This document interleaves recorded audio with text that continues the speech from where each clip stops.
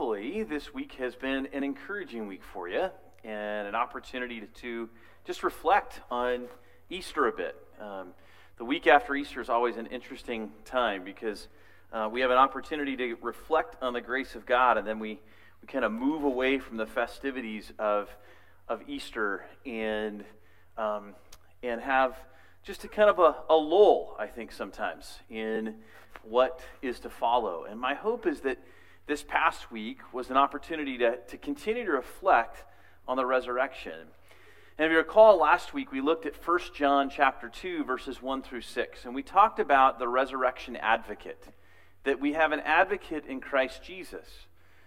We also talked through the idea that in our culture today, we experience some avenues that don't show God's grace and mercy. So we talked about the idea of cancel culture and the power of cancel culture in our world today. And that cancel culture actually prevents us from experiencing true mercy and true grace from a world in need. So one of the things that this morning we're going to talk about is another kind of cultural phenomenon, just for a second. It's kind of been all over the media, right? And one of those things is the idea of fake news. We hear that a lot. We heard it a lot, especially in November during the election, and we've heard it over the course of the year, and people have all kinds of reactions to the idea of fake news. Some look at it and believe it's contrived, and others believe that it's justified. The truth is that if we really understand our culture, if we really understand our world, the truth is that bias exists everywhere. And we live in a culture that is biased, that has moved to a culture that loves debate and loves disruption and loves confusion. And it even moves us to a place where we begin to doubt what is really true. Years ago, I remember going to Great America, and in Great America, they had, I think it was like the first real big like IMAX movie screen. I think that's where IMAX first came out. And I remember watching this film, and in the film, I mean, this made such an impression on me that one of the films, and many of you may have seen it at that time, but there was an airplane, and they took a stunt pilot up along with a wing walker. And the wing walker jumps off the airplane at a fairly good altitude and free falls and then catches this other airplane. And I remember thinking, and I walked out of it, and I'm like, Dad, how do they do that? Like, how do they have the technology to make it look like that just happened? My dad's like, that was not fake, that was real, right? And I'm like, no way, there's no way that was real. And then they talked about how they made this, how it actually did occur, how the stunt wing walker dove off of this airplane and caught another airplane. And it was bizarre. It was crazy. And I remember at the time thinking, I don't really even know what's true and what's fake anymore. And I was literally, this was the mid to late 80s. I was probably 1985, 86, somewhere in there. And I remember thinking at the time, boy, it's hard right now to tell what's really true and what's fake. Jump to 2021. Things like CGI, special effects, multimedia everywhere, social media everywhere, and a culture that doesn't value truth. A culture that uses phrases like this: I need to be honest about my truth. You need to be a person that is free to express your truth. That's not truth. It's maybe an experience. It's maybe an opinion, but truth stands on its own. It doesn't change. And so this morning what we're going to do is deal with this idea of God's truth. That there's truthful news out there, and it's not found at CNN, and it's not found at Fox News, and it's not found in the Wall Street Journal or the San Francisco Chronicle, but that truthful news is found in the Word of God. And it's found in the person and work of Jesus. That's the truthful news. And so, the truth isn't how we feel. And the truth isn't our opinion. But there is a holder of that truth. And the holder of that truth is Jesus Christ. He is the one and the only one who holds the truth. And it is in and through Christ that He has given us the ability to discern truth, to know truth, and to see truth. So we're going to be looking at Ephesians 2, verses 1 through 10, and we're going to be talking this morning about the truth as it relates to the gift of grace. So let's go ahead and stand as we read God's Word this morning, as we look at God's Word together. And this is what it says, starting in verse 1, going all the way through verse 10. It says, "And you were dead in the trespasses and sins in which you once walked, following the course of this world, following the prince of the air, the spirit that is now at work in the sons of disobedience, among whom we all once lived in the passions of our flesh, carrying out the desires of the body and the mind, and were by nature children of wrath, like the rest of mankind. But God, being rich in mercy, because of the great love with which He loved us, even when we were dead in our trespasses, made us alive together with Christ. By grace you have been saved, and raised us up with Him, and seated us with Him in the heavenly places in Christ Jesus, so that in the coming ages He might show the immeasurable riches of His grace and kindness towards us in Christ Jesus. For by grace you've been saved through faith, and this is not your own doing. It is the gift of God, not a result of works, so that no one may boast. For we are His workmanship, created in Christ Jesus for good works, which God prepared beforehand that we should walk in them." Let's pray. Father, take your word this morning and implant it on our hearts. Lord, move me out of the way, and God, you bring forth your word in power and in truth.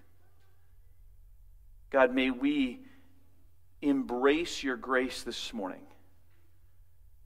May we respond to it, God, with joy and with obedience. May you convict our hearts where we need to be pricked to see your grace in a new way. And Father, may we rely on you as our source of truth, knowing that your grace has been made available to us through the work of the cross. Father, this morning, speak to us, and may your Spirit move freely. And we ask these things in your name. Amen.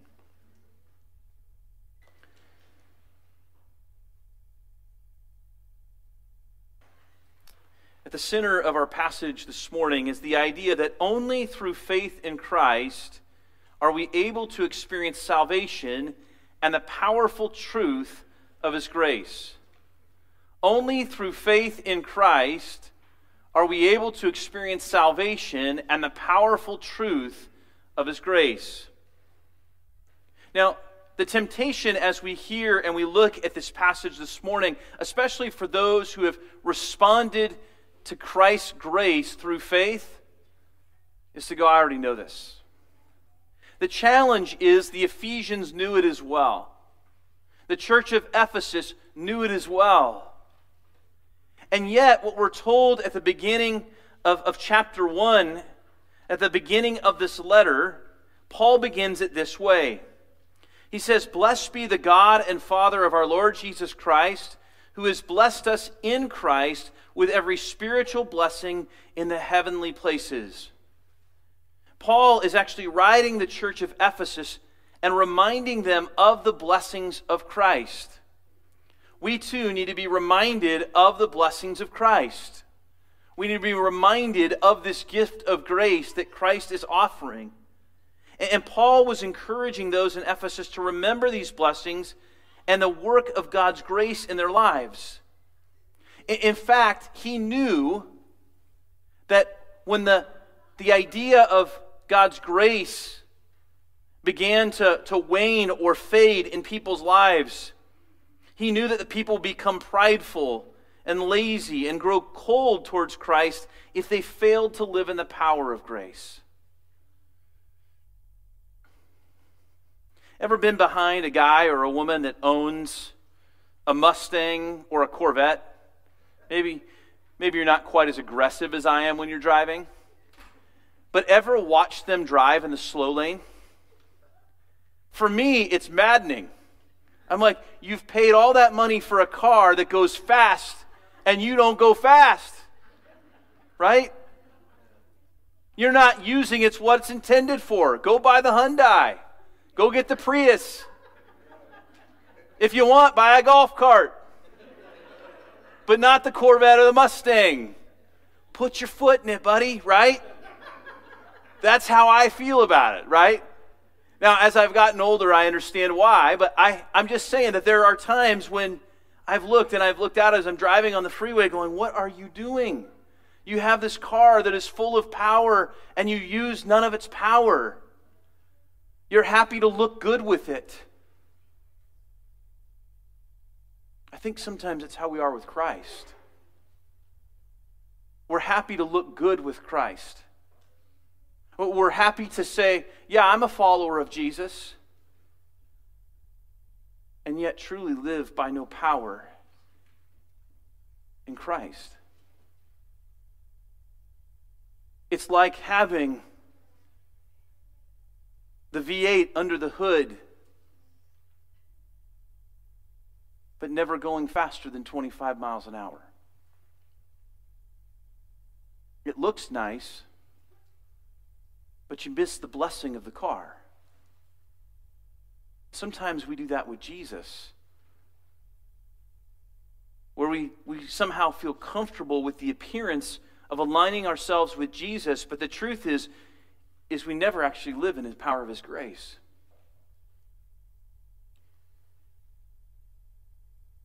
Paul's reminding the Ephesians of this grace. And he gives them the truthful news about God's grace. And that truthful news is not always going to be good. We live in a culture, right, that they thrive on bad news. Try to find the good news in a newspaper article. I mean, void of getting too critical, having worked with some of the leaders and some of the other pastors in this community over the last several months, even our local press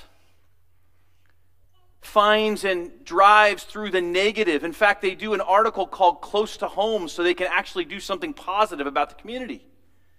They actually have to set it apart. It's fascinating to me that we thrive on the bad news. In fact, we even have to set apart some scheduled opportunity to actually provide good news. Wouldn't it be wonderful if we actually experienced the good news of COVID?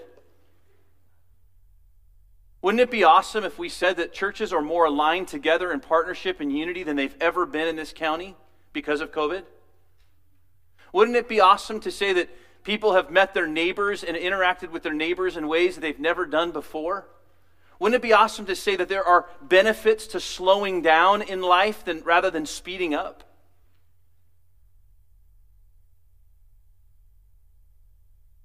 And in some ways, wouldn't it be nice to say that our focus isn't always about ourselves, but it's about others? There's good news. Well, Paul starts here with the bad news, but he doesn't remain there. And so when we look at the truthful news about God's grace, let's first talk about the bad news. That apart from God's grace, we are dead in sin. The bad news. Apart from God's grace, we are dead in sin. Paul tells them that we are all were dead in sin and that we were spiritually dead, each one of us. So what's the cause of this death? The cause of this death is sin. Now, Paul uses two words here. He uses sin and trespasses. They both refer to sin, but they're different words in Greek, and there's a reason for that. The word trespass in Greek is the word paraptoma, and it literally means to wander off the path. That's what it means. Trespasses mean to wander off the path. Think about this for a minute. Trespassing, which is where we get our word from trespassing. You've wandered off of your property or on open property onto somebody else's property. It's the idea that you've mistakenly ended up someplace that you're not to be. Now, we know that not all trespassing is a mistake, right? A lot of times it's intentional. We'll go, hey, I want to get to there, so I'm going to go across the property here, even though it says no trespassing. So, trespasses is the idea of wandering off the path. Well, sin in Greek is the word hamartia, and it means to miss the mark. So what is Paul writing here? Why does he use both words? Well, what he's saying here is that basically sin causes spiritual death because it prevents us from being holy. We've wandered off the path, we've missed God's mark for holiness, which is God's standard, and then it causes us to stray looking for answers to satisfy our needs.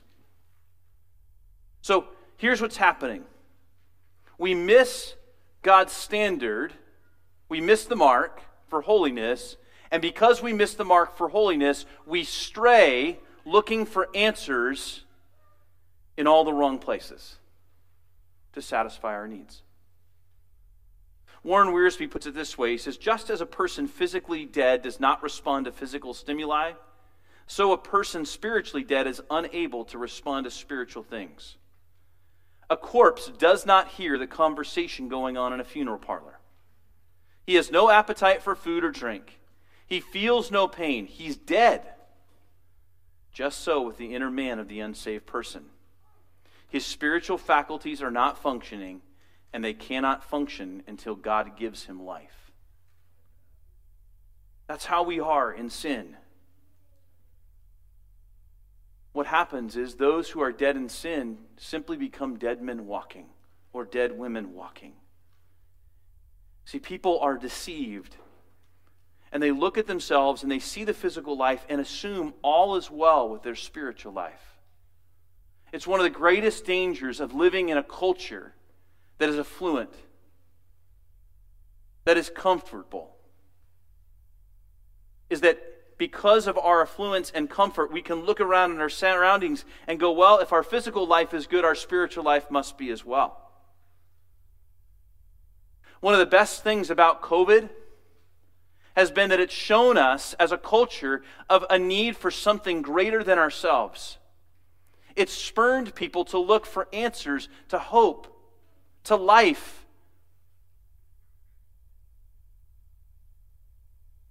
It's one of the reasons that if all we've gotten out of the past year and a half is grumbling, we've missed the opportunity that God has placed before us to exclaim and proclaim the hope of Christ.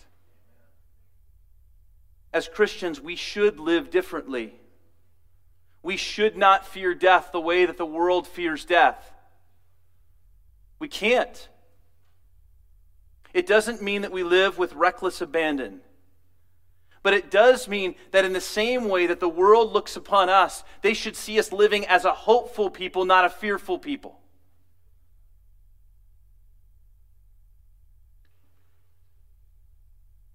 So Jesus made it clear that our lives will reveal the truth of who is reigning. Matthew 7:16-17 says, "You will recognize them by their fruits. Are grapes gathered from thorn bushes or figs from thistles? So every healthy tree bears good fruit, but the diseased tree bears bad fruit." So if we're living, whether we've responded to Christ in grace or we haven't, if we are living for things that are not of God, what he's pointing us to is the fact that, one, maybe if we're claiming Christ, if we're living in such a way as the world, we may not have Christ. And for those who are looking for answers, he's saying, look, I'm going to show you some things, because the fruit of spiritual death is clear. And what does it look like? Well, the first thing he shows us here is in verse 2. He says, "In once you walked following the course of this world, following the prince of the power of the air, the spirit that is now at work in the sons of disobedience." Well, the first fruit of spiritual death that we see here is worldliness. Worldliness. And that worldliness is actually equal to being influenced by Satan. Have you ever thought about that? That when you put the world's standards or the world's priorities equal with God, he's actually saying that you are not passively just kind of putting the world there next to God, but you are actually actively being influenced by Satan. That's crazy. It changes our perspective about materialism, doesn't it? It changes our perspective about our pursuit of Christ. If we believe that we can compromise God's standard of truth and feel like that Christ is standing with us or influencing us, we've missed what he's saying here. Worldliness is actually equal to being influenced by Satan. Notice what he says. "In once you walked," all of us walked, "following the course of this world." And then what does it say? "Following the prince of the power of the air." Paul's making a statement of equality here. To be worldly minded is to be influenced by Satan, not by God. And he says that will produce disobedience. The word for world there is the word cosmos in Greek, and it refers to the order and structure of the world. So if we order our lives according to the world, we're actually being influenced by Satan. That's what he's saying. John Cossey's not here right now, but one of the things I remember John sharing with me years ago was shortly after he retired. And I remember him sharing with me about what retirement might look like. And then he shared with me the reality of it. And he said, "I've never been more busy in my life. I just don't have a job to go to." And he talked about what that was, that in retirement, it was about serving Christ and how many opportunities that Christ had brought to him. I wonder, truthfully, in our lives, if we planned for retirement and we looked at retirement and we thought not about what we got to do on the beach in Tahiti, but we thought about the freedom that we got to serve Christ with recklessness. And I'm talking in terms of freedom, not irresponsibility, but with an absolute freedom to give myself 100% to the things and work of God. How does that look different than the world? Is it no wonder that studies suggest that people die 5 to 7 years after retirement if they have no purpose in their life? As followers of Christ, we're to look different. God didn't call us to step away from our faith regardless of how old we are or what phase of life we're in. Whether we're 2 or 98, the purpose is the same. What if I didn't compromise my children's lives for sports? What if community was actually seen in the body of Christ and the body of Christ was going out into the world?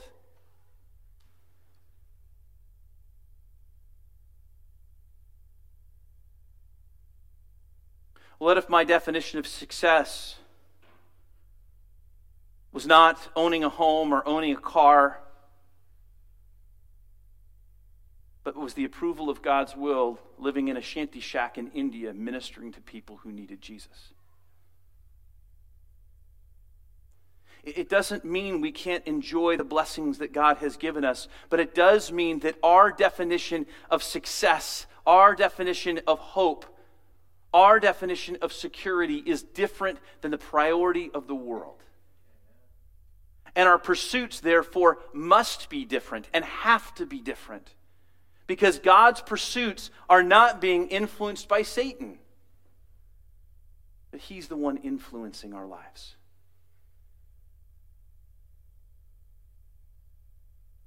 One person puts it this way. He says, Satan influences the lives of all unbelievers and also seeks to influence believers. He wants to make people children of disobedience.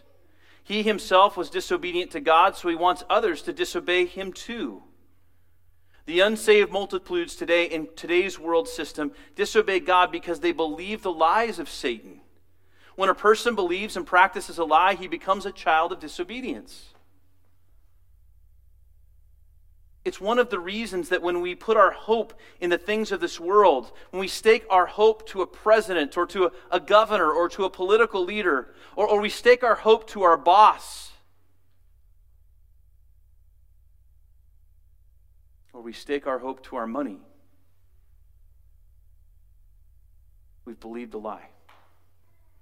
And the gospel breaks through this. The second work that we see of spiritual death, or the second fruit of spiritual death, is that it's lust-driven.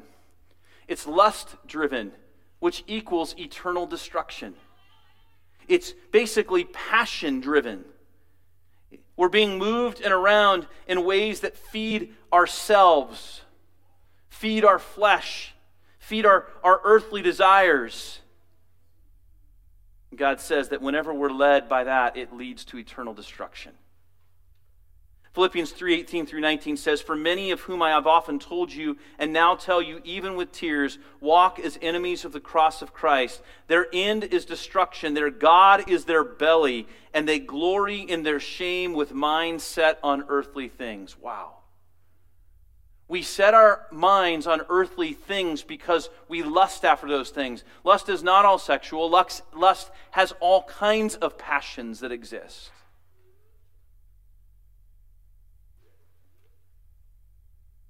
It's being driven by our passions rather than the truth and the Spirit. So what's the good news? We've looked at the bad news. Well, the good news is that God's love for us is demonstrated through His grace. The bad news is apart from God's grace, we're dead in sin. The good news is that God's love for us is demonstrated through His grace. Verse 4 says, But God, being rich in mercy, because of the great love with which He loved us. And as a result of God's love, verse 5 continues, By grace you have been saved. Now, grace in Christ gives us three things. One, His life. Secondly, His fellowship. And third, His purpose. His life, fellowship, and purpose. That's what comes through the work of God's grace. It says, even when we were dead in our trespasses, made us alive together with Christ, and raised us up with Him, and seated us with Him in the heavenly places in Christ Jesus, so that in the coming ages He might show the immeasurable riches of His grace and kindness towards us in Christ Jesus. But God, being rich in mercy, because of His great love with which He loved us, even when we were dead in our trespasses. Do we understand that? Do we get it? This is the God that desires relationship with you. This is a God that loves you so much that even while you were dead, He came to you. That's an awesome thing. I mean, I have to honestly ask this. When was the last time that somebody was dead and you went to them and gave them life? Right? I mean, I hope everybody in this room is saying never. Right? But God comes to us as the walking dead and gives us life. And what God gives us through His grace is He gives us His life. And then on top of that, He says, listen, you were dead. That was the past. Now I've given you my life, and you're actually seated with me at the right hand of God positionally. That as I sit there, you experience all the blessings that I have. All of the knowledge that I have gained from the Father, I give to you. Every word that He speaks, I am teaching you. That's awesome. And then He says that this grace is immeasurable. It's poured out abundantly upon you. And so we have the past position, which is dead in sin. We have the present position for those who have repented and believed that it is through Christ that we have life. And because he has access to the throne, we therefore can begin to understand heavenly things in Christ. And then he says, so that in coming ages he might show the immeasurable riches of his grace and kindness towards us in Christ Jesus. There will come a day when God restores his people completely. We are no longer children of wrath, but we have been set aside to be redeemed and restored completely for his glory. That should move our hearts. We were once dead. Now we have life. And there will come a day when we will be perfected completely in his glory. Boy, that is the opposite of being dead men walking, isn't it? And our lives need to be lived as people who are alive in Christ, not dead in sin. Who live as people who are seeking to glorify God in all of his purposes. Now, we just read from Philippians a minute ago, but now verses 20 through 21 actually takes that part of destruction that it just spoke about and moves us into verses 20 through 21 and now affirms his truth in Philippians 3, 20 through 21, which says, but our citizenship is in heaven, and from it we await a Savior, the Lord Jesus Christ, who will transform our lowly body to be like his glorious body by the power that enables him even to subject all things to himself. Awesome.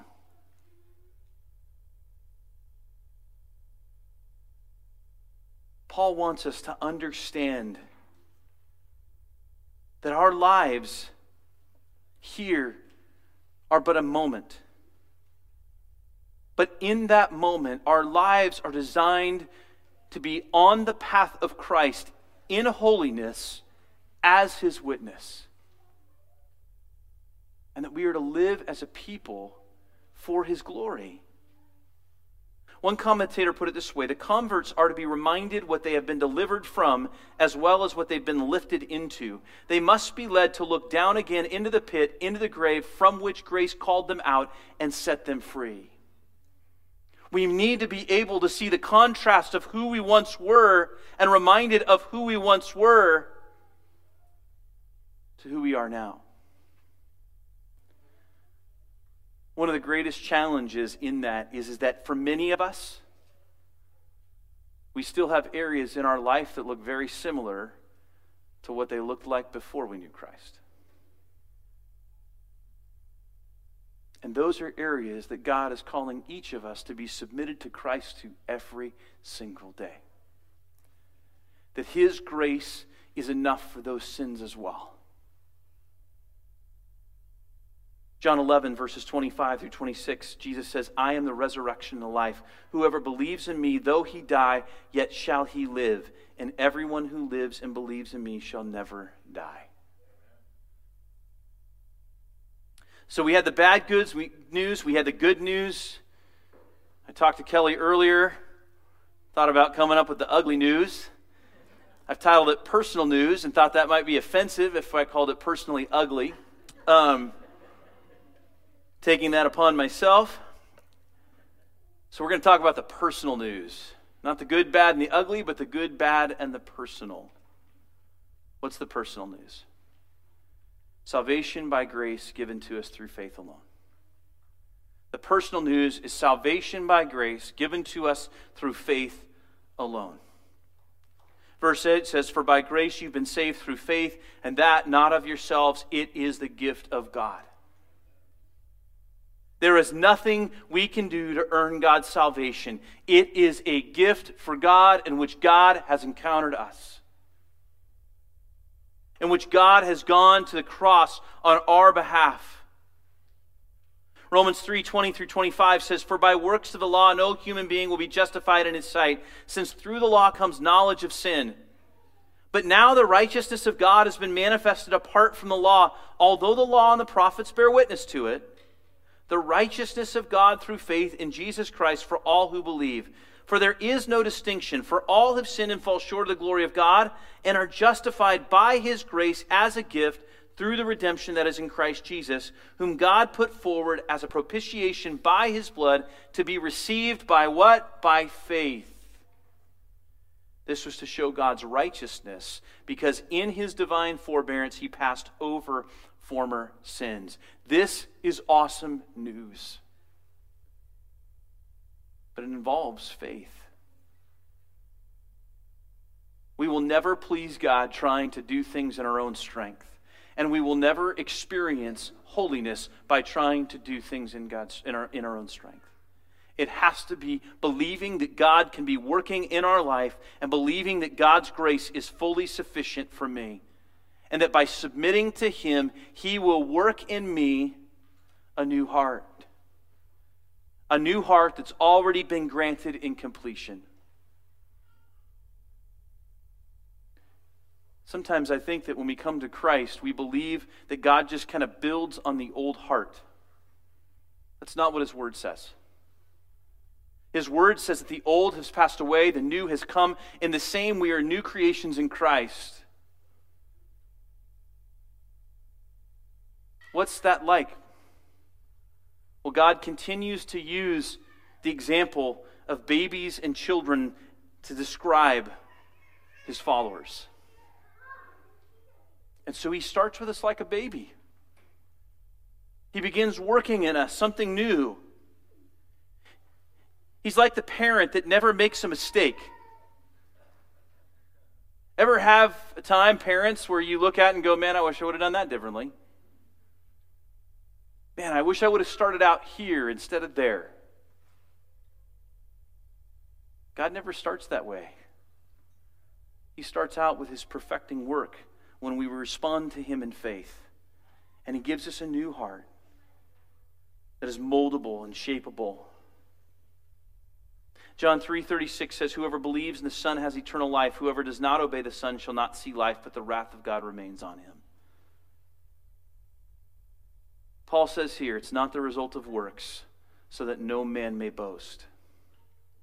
The tendency for us following Christ is to forget God's grace and to make our approval from God about what we've done. And some of those things are very noble. Reading God's word, praying, having a devotional time, all things that are helpful in our pursuit of Christ, but not the measure of spiritual fruit. When our view of God's grace is too small, we will begin to make our approval before God about what we've done rather than what he's done. We will see his grace as an event that we experience rather than the life that we live. It's one of the reasons that churches for years, I believe, got away from the gospel. The gospel was for new believers. And then we teach you how to live. Basically, the gospel was the cake that got us there, and everything else was the frosting that made the cake delicious. Problem is, you know that frosting is too sweet. It's unsatisfying. There's no substance. And that's what happens when we teach moralism rather than the gospel. Paul consistently and regularly drew his people back to the gospel, regardless of if they were walking with Christ or not walking with Christ. The letters of Paul are full and rich of the gospel. And we need to be reminded of this gospel all the time. So what's an important truth to take away from this?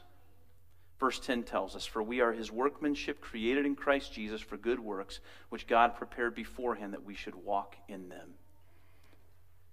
Salvation is the beginning, not the end work of God's grace in our lives. Salvation is the beginning, not the end work of God's grace in our lives. It's not one and done. It's not just come to Christ by putting your faith in Him and saying, God, it's all yours, I got nothing else to do, and whatever happens, happens. It is a life of being continually submitted to Him through faith. It's a life that's lived by walking in faith, taking steps with Christ in faith, and living in the power of His Spirit through faith. This word workmanship in Greek refers to a manufactured product. It gives the idea that something is created meticulously with creativity and purpose. Here's the thing. God made you uniquely for His purpose, and He gifted you uniquely for His purpose. Don't be somebody else. Don't be somebody else. And be content with the purpose that God has given you. Be content. Discontent will always lead us to disobedience, and discontent will always push us towards worldliness. We're a workmanship created by God.